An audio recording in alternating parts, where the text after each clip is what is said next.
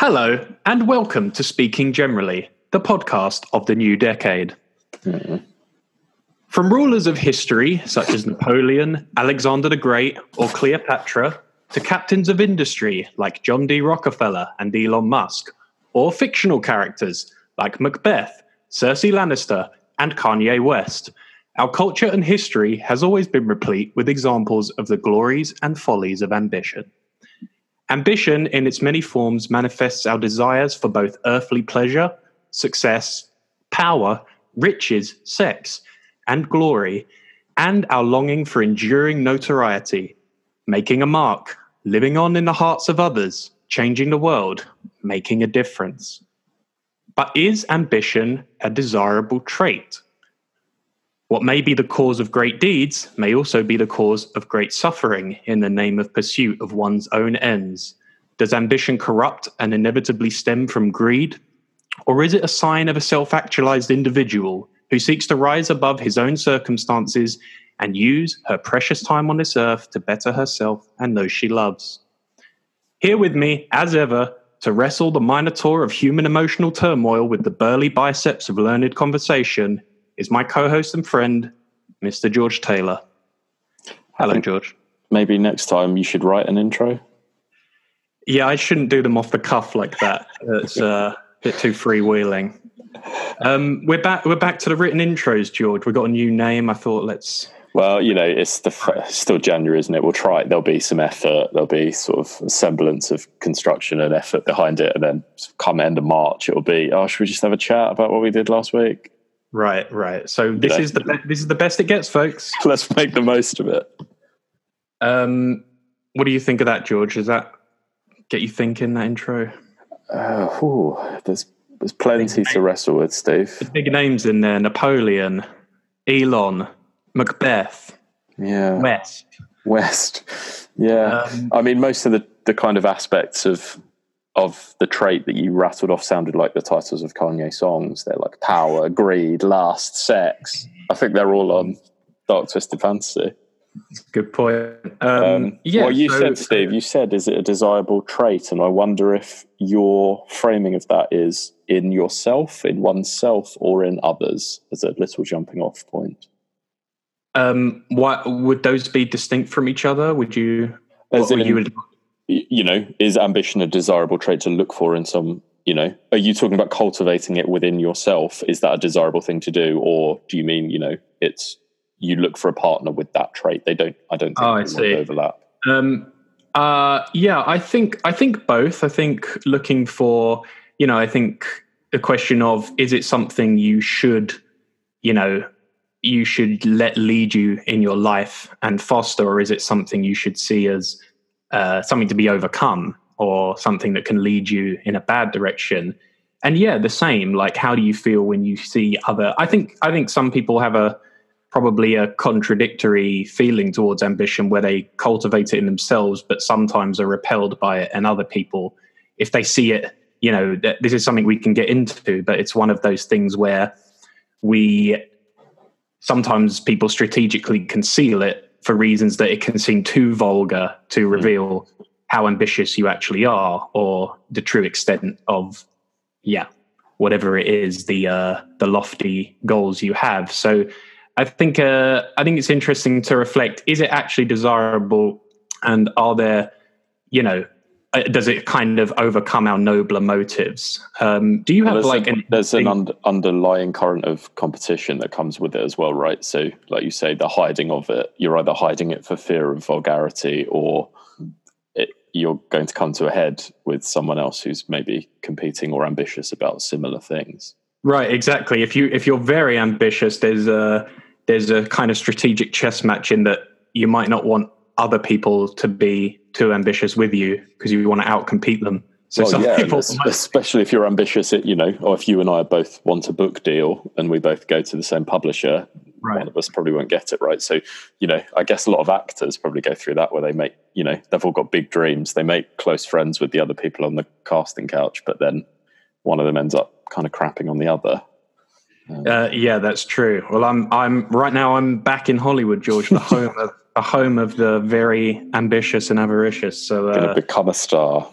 Yeah, and there's lots of that actually. It's no matter what, there's so many people in this city that do move here from other parts of America and the world because they do have big dreams, and but in some ways there is a thing where it's also not cool, or it's too grotesque to admit the extent that I moved to LA to get famous, because really I knew this was my best shot of being recognized and being famous. And so there is a lot of that, and people take all kinds of strange, roundabout routes to it. But yeah, I do think, I brought this to the table because I think it's something that I've always puzzled with as to the benefits and costs of it in my own life and in anyone's life. And I think I grew up in we both grew up in fairly sort of aspirational middle class families, I'd say, to some extent.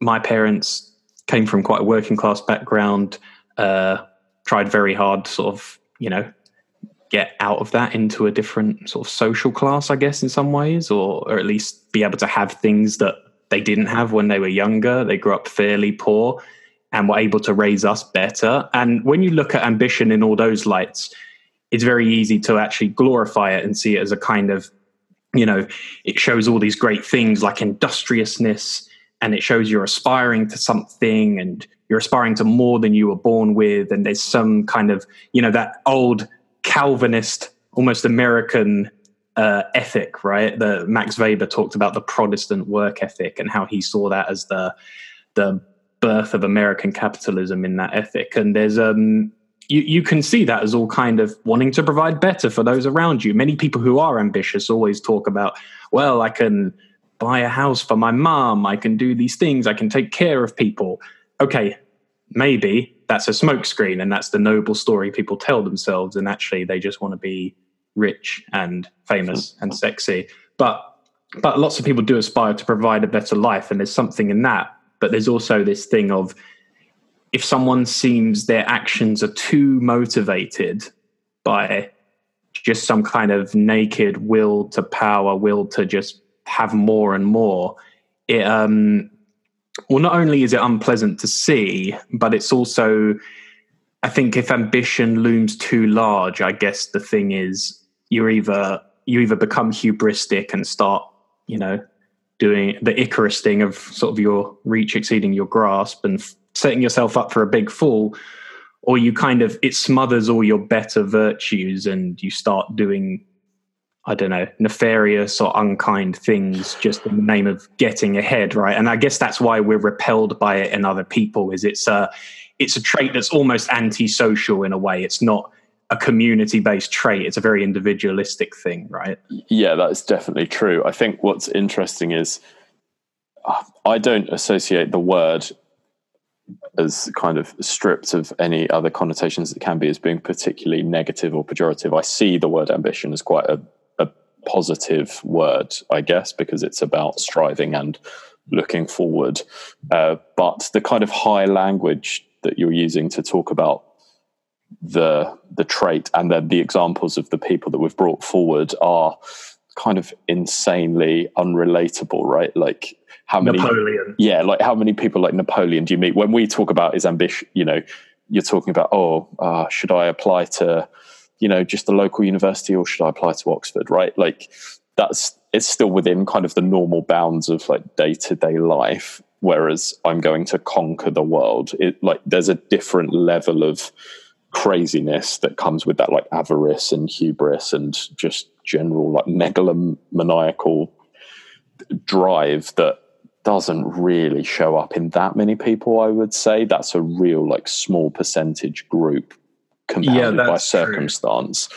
Whereas day to day, that kind of, if Napoleon walked in the room, he's strutting around, you wouldn't go, oh, so vulgar and uncouth. Whereas that would be more, I'm going to buy a big house and a big car and talk about it. That would be vulgar and uncouth, right? It's like there's kind of different strata to this level of ambition. And I think it's tied up, for me, I think those different levels have different responses. I think just that bettering and leveling up, I think, is generally probably a positive. I think the higher up, that upper echelon of kind of crazy historical figures is almost unrelatably insane. I don't really know what to say about those people.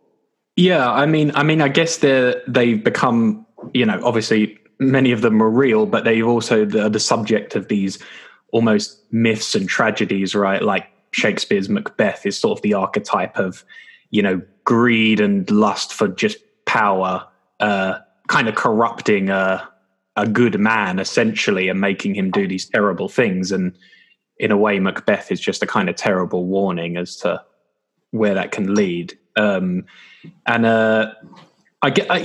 think you can narrow it to the smaller scale, at least in, like you say, like I think there are distinctions, right? There is like what you're saying on a small scale, the ambition to better oneself, or to even just say live at the edge of your potential, right? Just to kind of stretch, like, okay, where's my potential? And actually, I have a very short life, and how far can I push my own talents, my own achievements? There is something, I think, very inspiring about that. And, arguably you can say, like, there's a social good in that, right? Like lots of individual achievements, even if they come out of a selfish motive, can produce amazing inventions, technologies, companies, whatever they be, communities that huge amounts of people benefit from. So it can have kind of good spillover effects. But I guess maybe people would when people think of ambition, I'm thinking, like, let's go back to like dating or something like that. People are attracted to people with aspiration. And I think it's much more attractive, at least, than someone with no aspiration. And a lot of things people complain about might often be, my boyfriend's really unmotivated and sits and plays video games and doesn't seem to want anything more. And I want something better for our lives. And so it definitely is a kind of trait we enjoy in people when they inspire us. But I suppose I don't know. I think a lot of people do have.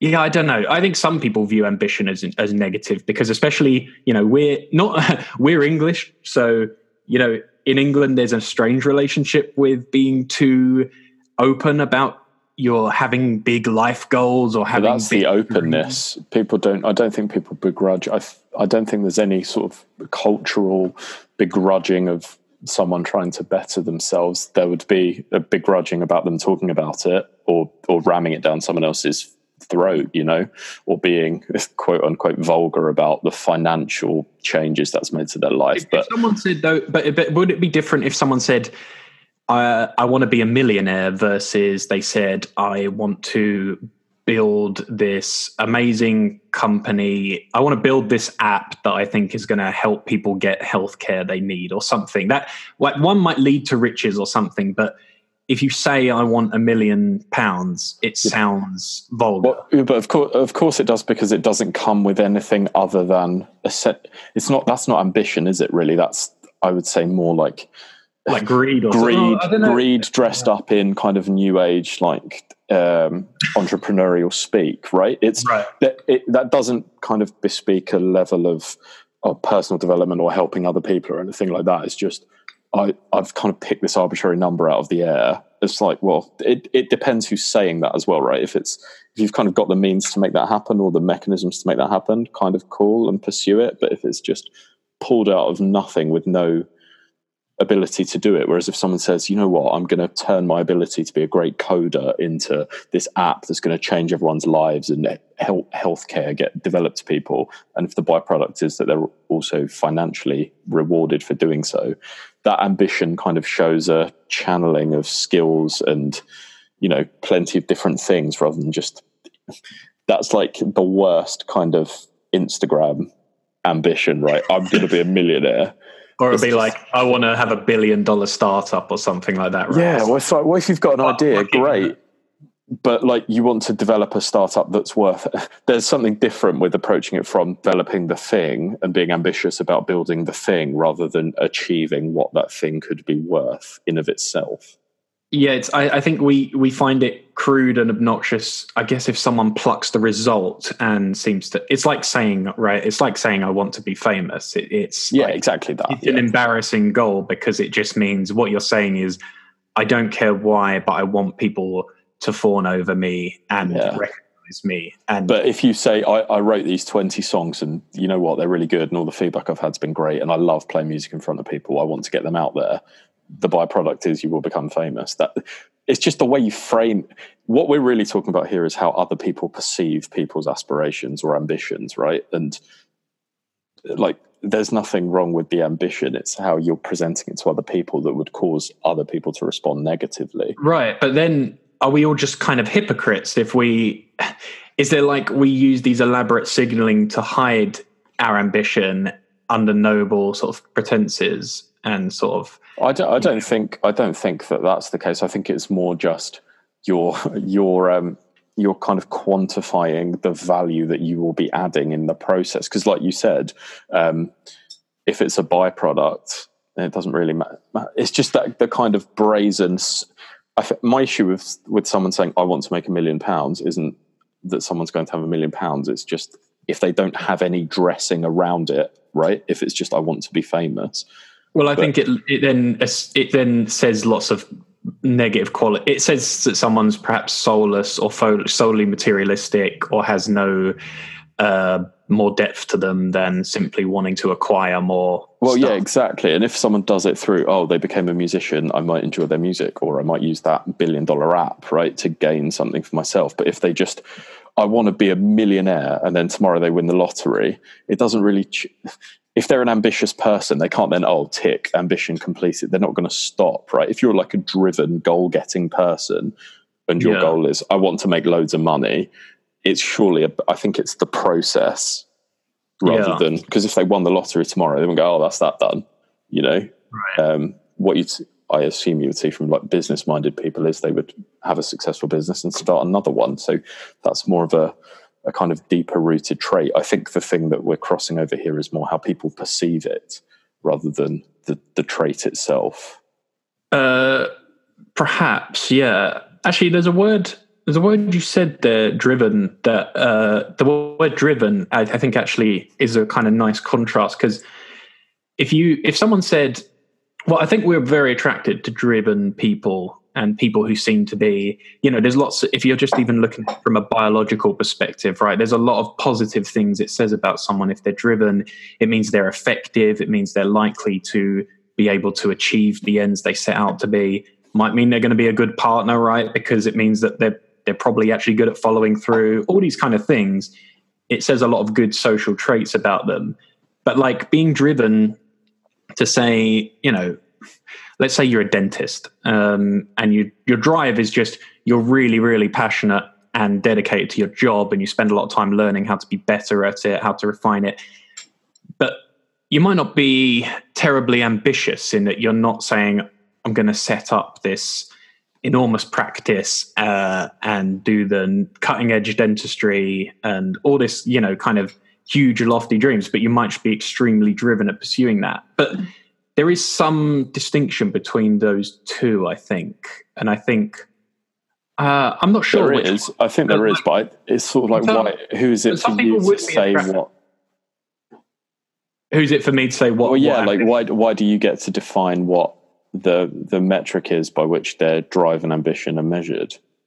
I suppose it's trying to tease out what makes it ambition as opposed to some just dedication. Right, because we see like when we've talked before about like real kind of like nerdy, geeky people with like, I'm going to be the best person in the world at doing a Rubik's Cube, right? Like it's on a very small, narrow-minded field, but you'd have to be very ambitious to achieve that. You'd have to be very driven to do it, but it doesn't have any kind of wider byproduct. Well, but you'd have to be driven, but you might say that's a very unambitious goal to be really, really good at Rubik's Cube. No, so what I'm asking though is not very ambitious. But what I'm asking is by what metric do you define what ambition is? Then does it have to be something that impacts loads of people? That it was very ambitious for you to do a PhD, right? But I mean, who does that like? Who's read it? Do you know what I mean? Yeah, the process in of itself was a very ambitious thing to take on. So it's like, who gets to define? Is it why is Napoleon and Elon Musk? Because they're more famous, they've impacted more people. I don't know what the thing is that quantifies how successful an ambition is.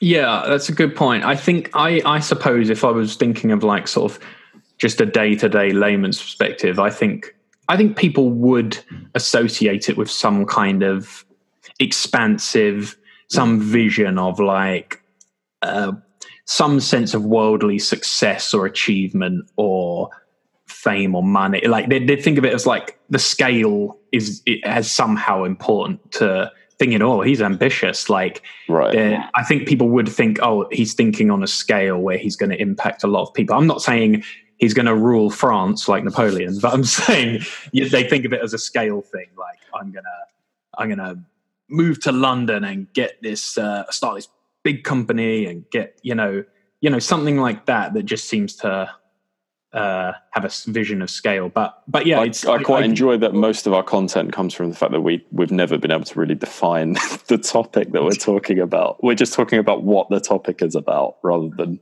the content itself. That's the beauty, George. What did you mean by that? We're wrestling with philosophy right now. Well, a note I'd made at the top of my hastily scribbled note, Steve, was that like my feeling to that word, just the word ambition, is generally quite a positive response. I don't have a particularly negative response to it. But when, for you, can you think of an example in your own life when ambition in of itself has been bad for you? Well, that's good because I wanted to come to that. I think it, on an individual level, what does it do for you? And that's kind of is why I brought this topic to the table. Is I think ambition. So for me personally, I have always was instilled with a lot of ambition by my dad. Is very driven. My parents were very push me to succeed academically. The idea was that then I would go to a very good university and get a very good job. And my dad was always someone who started businesses and things, and he was very, he was always trying to think bigger and bigger. So had this kind of idea like you should think bigger, you should have big goals, and you can do this, you can whatever, do anything you want. And that obviously did instill me. Like at one age, I thought like I want to be prime minister. At one age, I thought I want to 31. Yeah, no, that dream has gone, thankfully. But I thought, I want to be prime minister. It was just like whatever the biggest sort of important thing was, and it was like I want to be a big, important, powerful lawyer, or I want to have like big business and stuff. But it wasn't often. This is something you just go through anyway as you grow up. But those goals were often not really based on the things I actually liked to do. And they weren't really passion based. They were just based on some kind of idea of success that was in my head, was some template of that will equate, I've lived a successful life if I go into politics, become an MP, become prime minister. I don't think there's not anything wrong with that per se, but I think it can lead you down cul-de-sacs, like to the wrong path for a while, where you're stumbling, you think you want something, and you actually, if you stop and interrogate it enough, you realize this wouldn't make me happy. This would just be pursuit for its own sake of some vision of success I've been given. So I think that, and at times that's led me astray. I think at times that's just led me, it's just led me to pursue things that were probably not a good use of my time, didn't play to my strengths either. So that's one area where I think there can be a slight cost. Other thing in my own life, what I was thinking about is what ambition does to just general day-to-day satisfaction.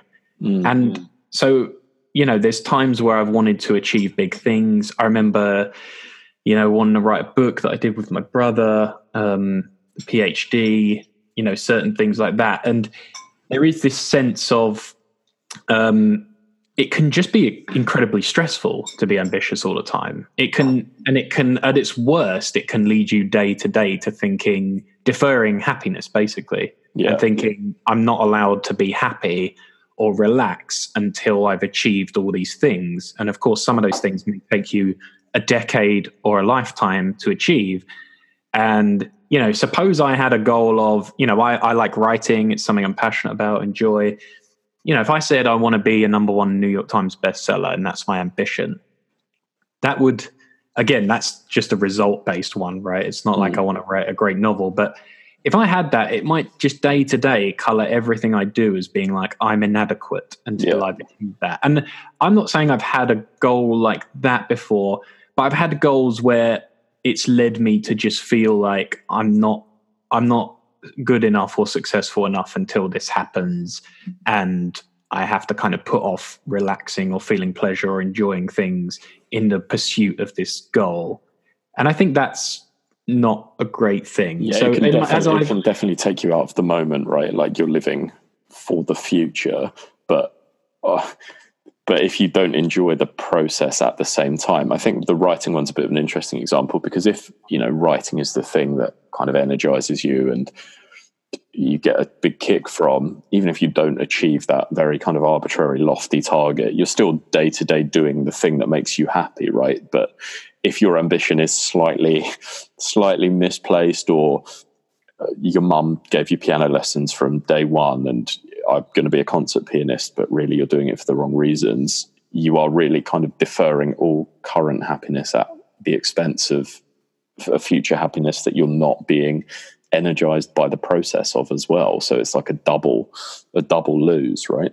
Yeah, and I think that's the thing I've had to try and reconcile, you know, throughout my 20s. That was something I struggled with, going between wanting to actually enjoy the things I was doing, experience the moment, and also thinking I've got all these big goals and dreams and I need to do them. And so it was reconciling them with like, how do I have big goals and actually just enjoy day-to-day process of doing things anyway?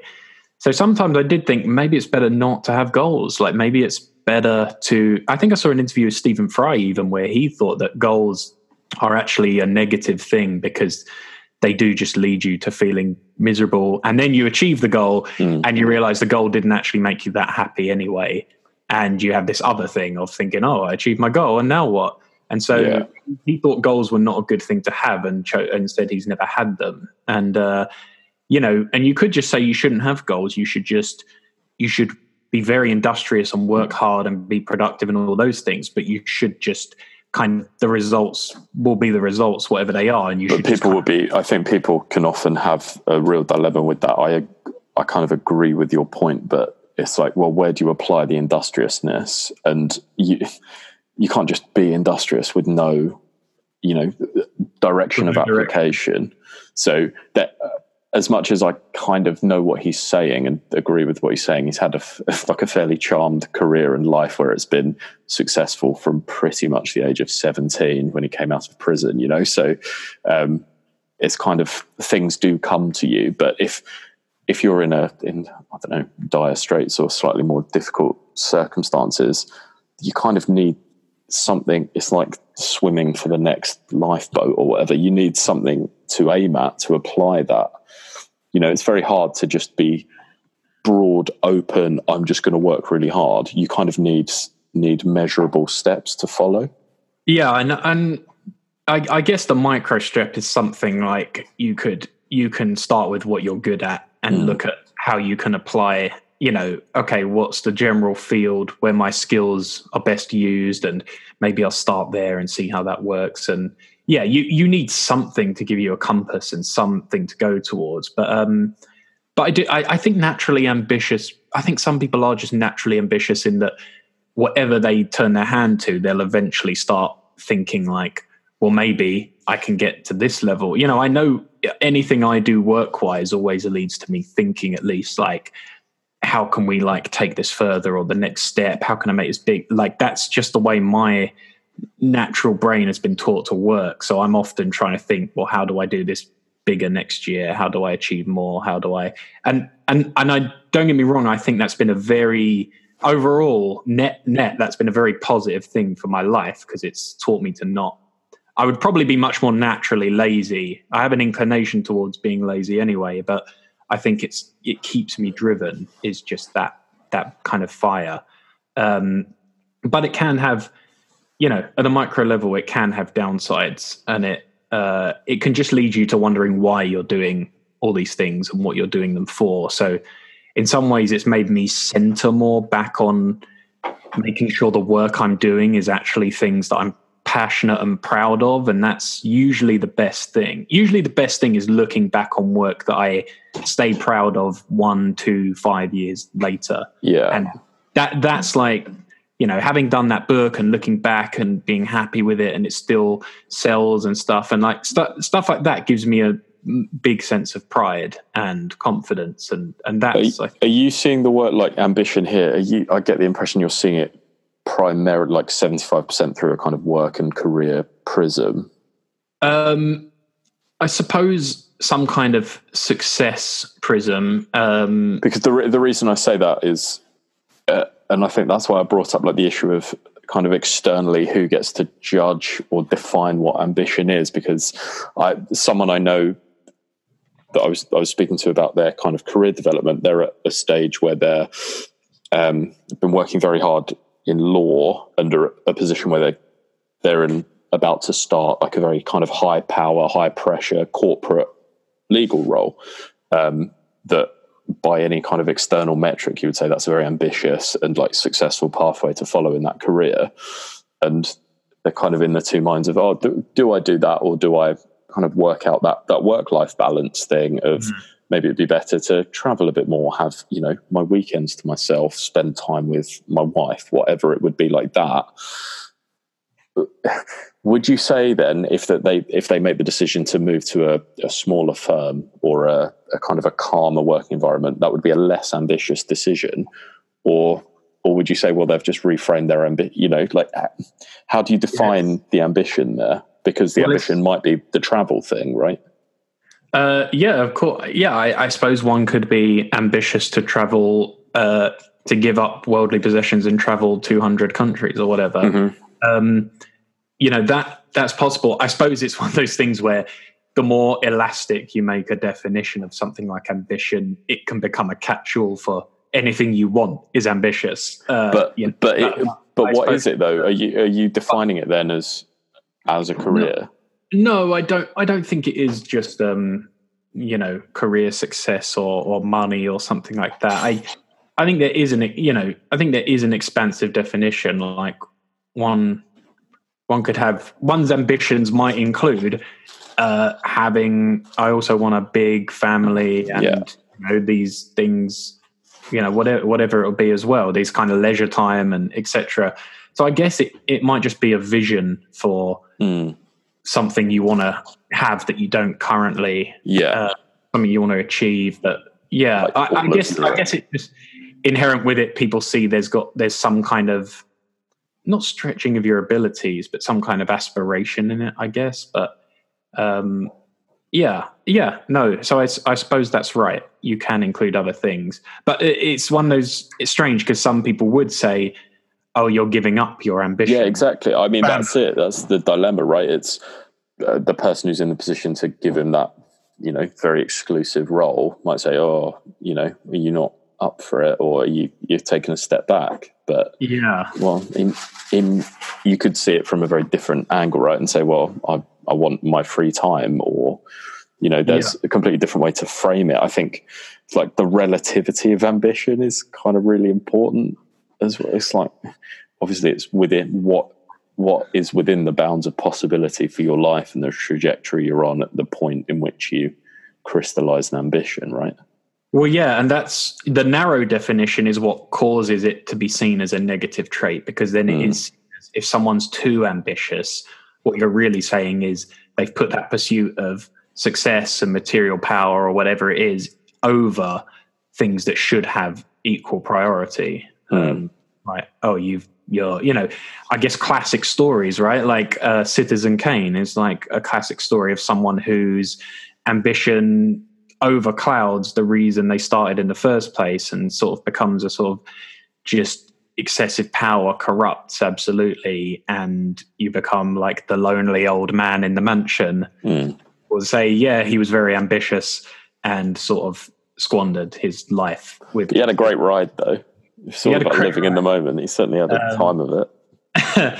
So I think that's where the moral character of ambition, it gets colored as negative when it's seen as being that narrow thing. But yeah, the healthier thing is probably what you're saying, which is to see a much more rounded idea of what it means to be an ambitious person. I think that probably is the problem, right? The societal problem is probably that too many people are just judging themselves on this very thin metric of I'm successful, I'm ambitious because I moved to Palo Alto and want to do $1 billion startup. Yeah. It's like, it just becomes these kind of herd mentality of my peers are doing this or my peers aspire to this. So if I do it, it's going to mean I'm a worthy that example, right? I'm sure a lot of people have seen it, that Bad Blood documentary, the Theranos startup. And, that's just like the sort of ambition driven insane with kind of no respect for the consequences in exactly that world, right? And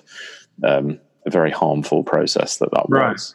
Yeah. And like you might have a very scaled back version of goals that leads to a much more healthy existence, right? You might say, well, I want to start a business so that I can sort of just maybe earn this amount to keep myself comfortable and pursue all these other interesting passions, spend time with my family.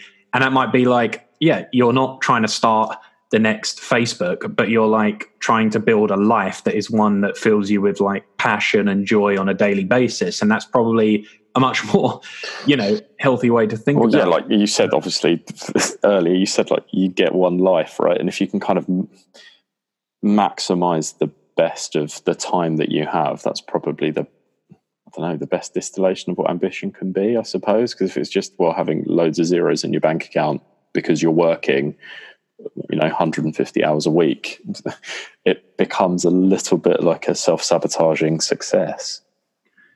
Yeah, I think that's right. But if that's the thing that gives you personally a kick, then I suppose it's also good in of itself. But measuring how you can define how that ambition pays out, I think is really interesting. Yeah. And as there's this fact though, right, that lots of great things have been made by people who were like almost unhealthily obsessively driven in certain ways. And that's kind of I don't know, that's kind of just a bit of an uncomfortable fact about. Definitely, but I think that's where like names like Napoleon or whatever is, what can, not the average person, but just like someone who isn't in that, the Henry Ford specific stratosphere of sort of sociopathic driven, there's always going to be these like wild outliers, right? That doesn't really have a bearing on what your daily life is going to be. Or are you trying to see what lessons can be drawn from people like that, if any? I think what I am interested in is looking at those people and saying, on net, was the ambition worth it? And did it? For many, as we were saying, many parables and tragedies and stories are sort of written by saying, well, by the end of it, often these things may not have been worth it. And for like, the poem by Percy Shelley, Ozymandias, is the whole thing that Ozymandias was this king of kings and had this monument in the desert that this traveler stumbles across. And of course, the whole point of the poem is that, look, this monument now that was terrifying and powerful back in Ozymandias' day is now just sort of dust in the desert and is some old monument that means nothing. I don't know if I agree with that though. No, because he had a great time of it. Yeah, I guess it's saying that these things though, that if you make this like, I'm going to make my dent in history and Alexander the Great, I'm going to conquer all worlds, and then it's like it's all gone in several generations. If you go on a grander scale, it's what did all of that amount to? And maybe you changed maybe we're still feeling the world is probably different now because Napoleon was in it and did certain things. But, you do go, well, I don't know to what. But I suppose those things. It just depends if the ends were positive or negative. Some people, right, achieved enormous power and success and things and probably messed up, had a negative effect on the world through having like achieve their ambitions, right? So no, I get that, but I think the people who have a kind of a more I don't know, Henry Ford, super driven, everyone's driving cars now. So whether he had so like when there's a tangible outcome for someone who just applies their ambition in a certain furrow, the world will always be better or for worse in that direction. Whereas I'm going to go and have a big war with people 3,000 years ago when there's, very limited like written history and stuff. That's kind of a different, I don't know. I can't learn a lesson from Alexander the Great, I don't think. Well, yeah, okay, that's fair. But I think even on a smaller level, that I am very interested in, there's an obsession nowadays, right? More people talk about work-life balance than ever. And I've seen this debate go on Twitter, actually, where certain people in that sort of Silicon Valley startup world, and some people have kind of said, well, okay, more people talk about work-life balance than a lot's now, great. But some people go, well, if you want the hard truth, if you want to, make the next big startup and do something really fantastic, sorry, but there's no such thing as work-life balance. Like, you're going to have to be a hyper-driven, obsessive person, and that's just a fact. And you're kidding yourself if you think otherwise. And so what I'm interested in is basically the trade-off there between that level of ambition and, say, achieving on a high scale, but say you get to 70 or 80, do you look back then and go, well, I probably spent too much time on that, or too much energy? Well, you mean if it was successful? Yeah, you may still even be successful and think that I should have just been more focused on have more time for the people I love, or have more, done more other things. And it's probably I think self-fulfilling though, right? Like someone who's going to make a kind of unicorn startup they're like a sort of super go-getter, outgoing personality type. They're never going to go, I wish I spent more time playing the piano and reading comics. It's just not going to happen, is it? But there's such a narrow subset. What is there in the world? 100 people like that?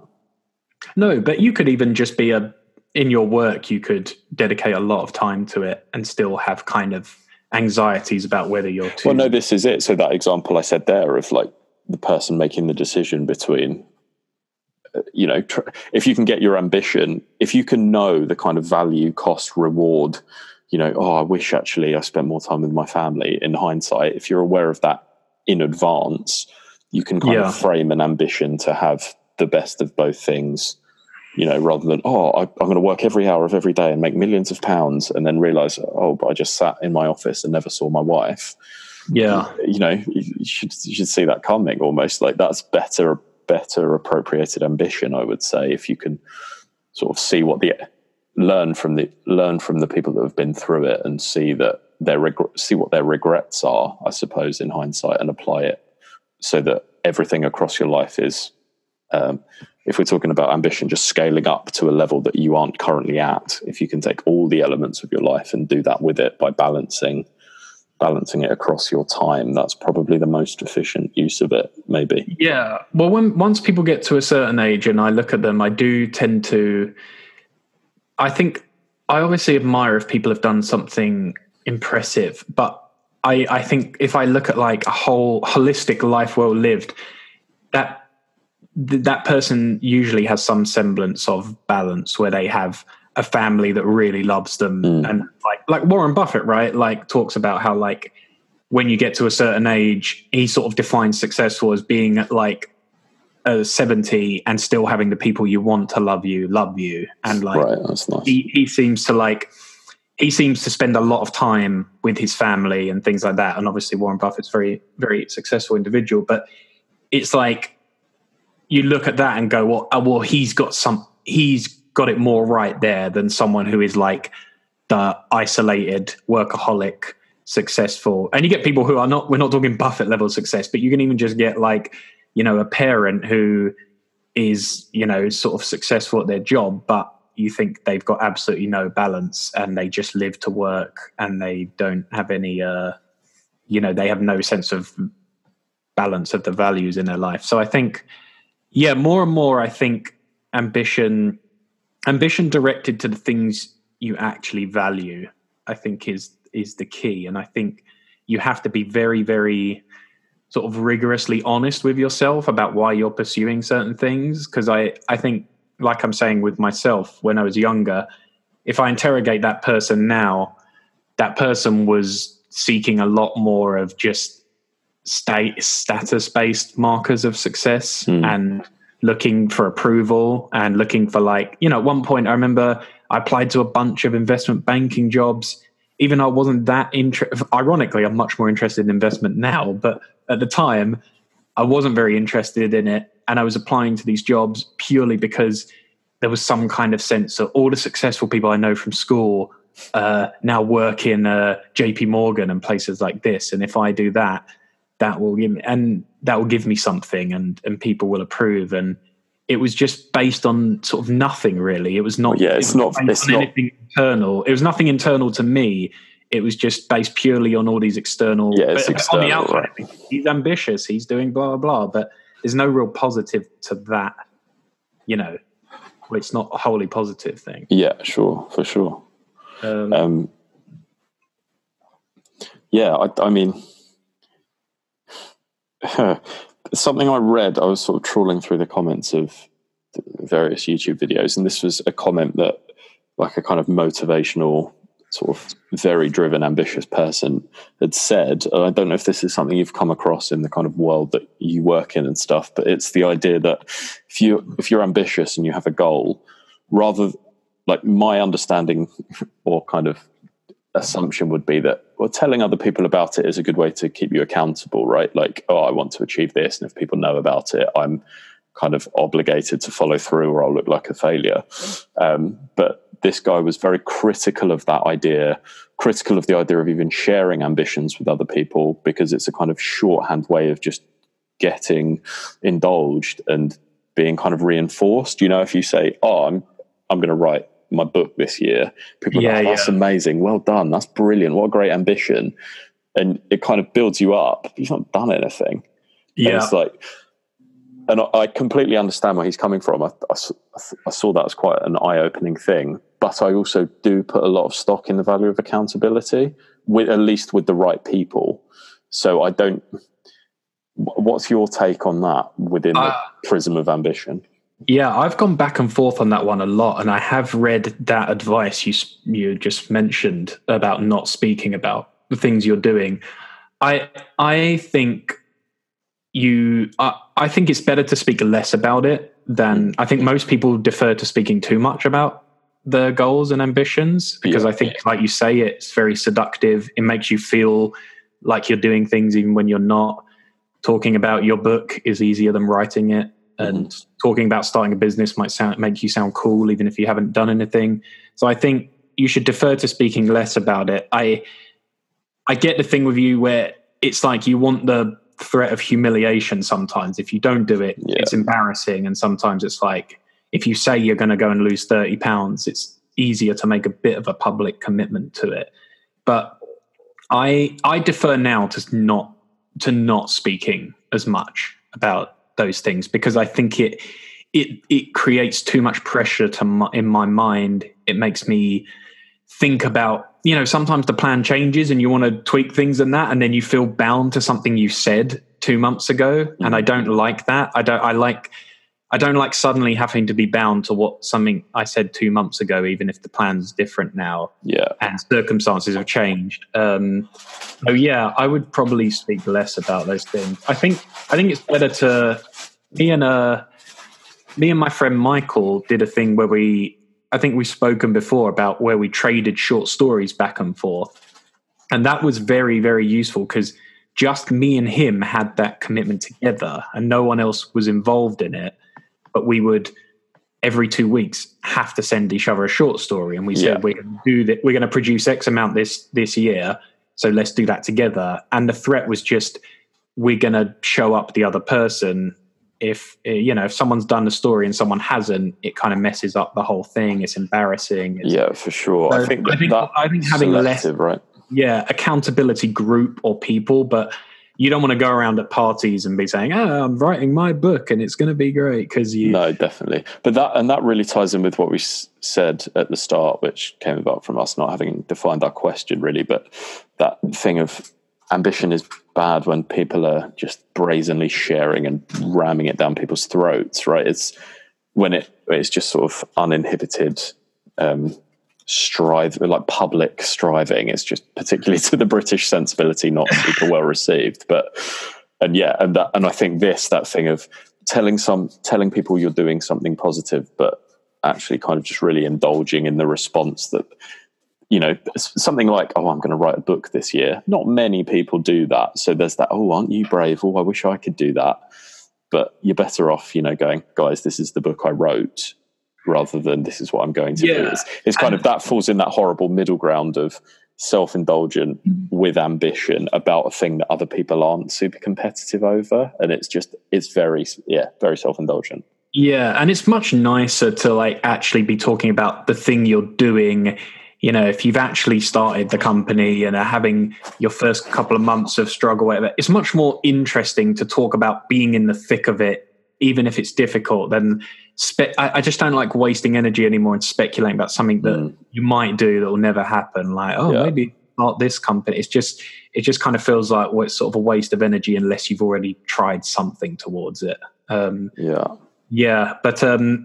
the other thing, just one other thing I wanted to bring up is the fact, this is just a confession on my part, but one thing I found that was a negative of ambition was just obsessive comparison. Yes. And something I'm sure many people have done is, you know, one thing I used to do because I wanted to like, you know, like write a novel in my 20s and sort of had some romantic idea of it.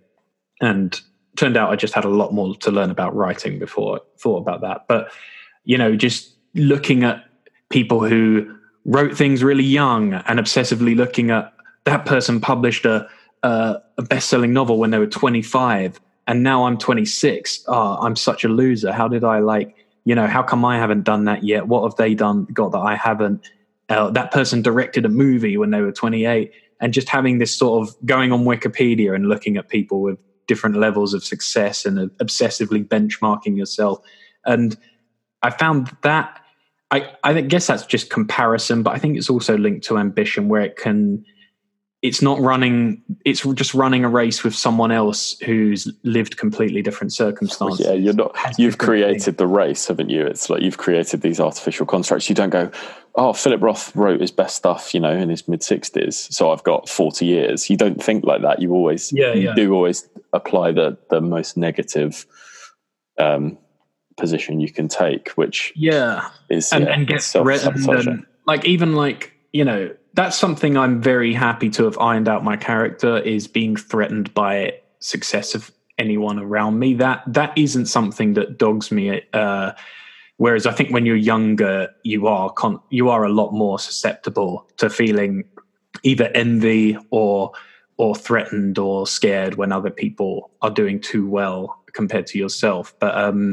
But yeah, just having that thing of benchmarking yourself against other people, and it's just like, I know it's like a cliche to come back to, but you do just have to pat yourself on the back for the things you're doing better than you did yesterday or like a year ago. Like, you know, if you get into a really good routine and you're, you know, actually making progress, you're making a bit more money, you're writing more, whatever your thing is, like, you've got to give yourself the kudos for the steps you've taken that you weren't taking before. Because it's like, well, you know, I'm on the path now, and now I can actually refine it. But yeah, so I think those parts of ambition, and we've talked about this in our social media stuff, the whole comparison thing. But I think that leads people. It sends your value system.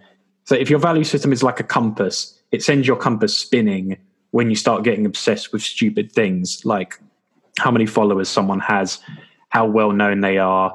They just got this deal. They just are on this TV show. Like, all that stuff is all crap. But if your metric goes the wrong way, if you start focusing on the wrong values, then you get sucked into all this sort of dirty ambition of just trying to, I don't know.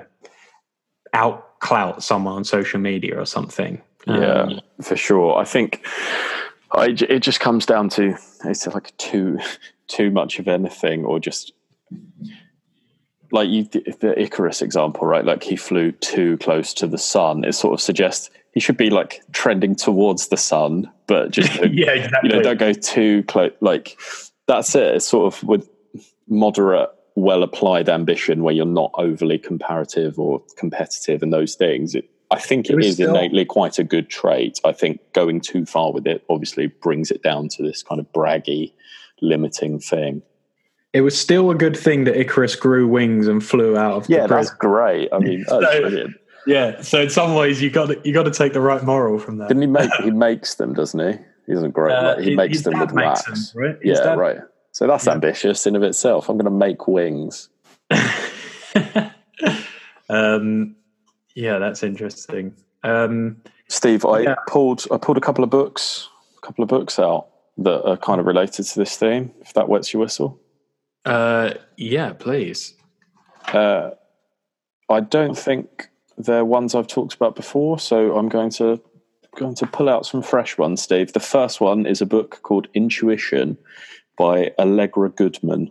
And I thought it was related to the topic of ambition because it is set in a research lab associated with Harvard in the late 80s. And it's about a group of cancer researchers.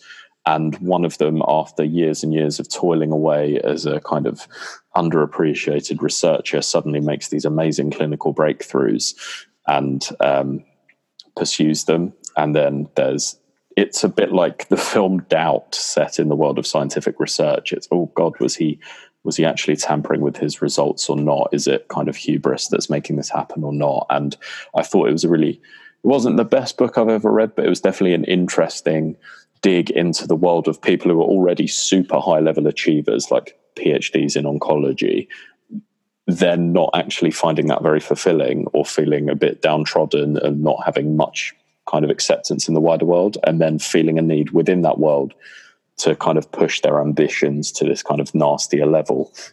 It's definitely worth digging out. It's kind of a breezy read and it's set in quite a fun, interesting world, but there's definitely that kind of the nastier side of ambition comes through as a result of a lack of appreciation kind of thing.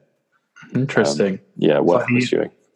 It's the opposite of Ghostbusters, where the unappreciated PhDs start a very ambitious, great business, busting ghosts.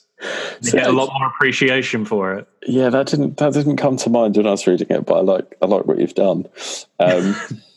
Another one is a very short, breezy, entertaining novel called The Old Boys by William Trevor, and it's, if you like Evil and War, that kind of stuff, it's great. I think it's his first novel. It was written in the late 60s, and it is about a group of old boys from a private school in England who want to become the chairs of the school's alumni association, and they're not allowed to join it until they've been out of the school for 50 years. So it's just like this ambition that they have from when they were 18 through to when they were 80 or however old, and they're competing and they're very competitive about this kind of stupid, inane title that doesn't mean anything. One's a judge and one's like a big barrister, and they've achieved and they've had ambitious lives, but this is really the thing that's driving them, and the petty rivalries that come with it, and that, you know, looking over the garden fence and the comparison thing really does come through. But it's just a very funny novel. I think it's one of the last novels that Evelyn Waugh reviewed and enjoyed very much, but worth digging out for sure. And what's the name of that again? The Old Boys by William Trevor. Very nice. I'll say one we've said on the show before, but a book that gets maligned for the wrong reasons would be The Fountainhead by Ayn Rand. Ayn Rand. Bit of a meaty one. It's not a breezy short read. Probably about 800 pages. But it's actually an interesting thing we're talking about, where you're contrary to sort of Rand's reputation, which might be somewhat earned, but in that book she actually is often scolding the characters who chase prestige and social, external validation and acceptance. And in that book she's almost glorifying Howard Warrock, who pursues, even when he's not getting materially rewarded for it, he pursues his own, he is the archetypal sort of pursuing his own. He's an architect. He's like a brilliant architect trying to pursue what's new, trying to make something new and better and interesting that lots of people don't get or understand. And he sort of relentlessly pursues it and won't compromise, even when in the name of sort of material ambition, he's sort of rigorously uncompromising and pursues his own vision more. And it's an interesting look at the contrast between those philosophies. But very good. I have. You got to follow your bliss, as Joseph Campbell says, George. It's good advice. A guy who certainly did, and I don't know if you've read this as well, but this is non-fiction, and I would say from a captain of modern industry. It's Shoe Dog by Phil Knight, the guy who founded Nike. It's just like a really great story about a guy who's built, had big dreams and pursued them and achieved them, and also is aligned in the worlds of, sporting ambition and these kind of other things. But it's just a great story about building a very successful empire through a really interesting period of history. Definitely worth checking out. Very inspiring. He seems to have had a great balance in the ambition in his life with his family and those things as well. That's very good. I'll give you one more non-fiction. Since we talked about startups and things like that, but I'll champion the non-fiction book 0 to 1 by Peter Thiel. Notes on startups and how to build the future. But I think that's an interesting book because although it's quite provocative in the way that Peter Thiel can be, and he's something of a contrarian, but, he talks about the thing of, you want to start, if you want to start companies or things like that, you should really start with solving big or interesting problems and kind of looking at the difference between people who chase competition and why you don't really want to just chase competition, and you actually want to look at, the interesting things that no one else is doing, or the things that align with your skills and values that the world really needs. And that's where the fascinating, new, interesting things are to be built. So, I think that's an interesting book to read if you aspire to that kind of success. Very good. Solving problems is what it's all about, George. Not just money and girls like you're always chasing. Do you think Elizabeth sees you as an ambitious man? At this precise moment, sat in my pants doing a podcast with my old mate? Probably not. Does she go, oh God, what an aspirational, sexy, ambitious man I've got? Come on, don't. I'm doing all right. No, I'm loving it, mate. I do try. I got, again, let's go to confessions. But when I have been on dates and things, I have found myself, and it's a habit I've tried to iron out, but I have found myself just deferring to trying to either make myself sound more ambitious or deferring to sort of achievements and trying to, I'm sure it's a common thing, but I've noticed myself, not lately, haven't been on many dates lately, truth be told, George, but in periods where I've been dating, I've usually found myself subtly bragging and trying to play up an attractive person, and it'll be attractive if I sound really ambitious. And hi, I'm Steve, and I'm going to be the next Prime Minister. I'm the next big thing. And it's fascinating how we just try and send out all these quick signals to people to show I'm the kind of guy who's thinking big, I'm successful, because you think, well, if I sound like I'm thinking too small, it might not be very exciting. For sure, I think. But what we've been talking about, right, is we know there's definitely an external reception to ambition. We know that it's a means of presenting yourself, but I think if you can find that balance between how it appears externally, but also how it rewards your personal interests and rewarding trigger points internally, that's kind of the best balance of it. If you just play the external game, you'll end up down a furrow you don't want to be, and if you just probably play the internal game, it'll be the same. It's kind of a balance between the two, I would think. Yeah, I think that's my challenge to anyone listening. If you're single and going on dates, I want you to examine yourself and try to go through a whole date, and unless you're asked, don't talk about any of your achievements or things you've accomplished. What does that leave you with? You're just cracking jokes?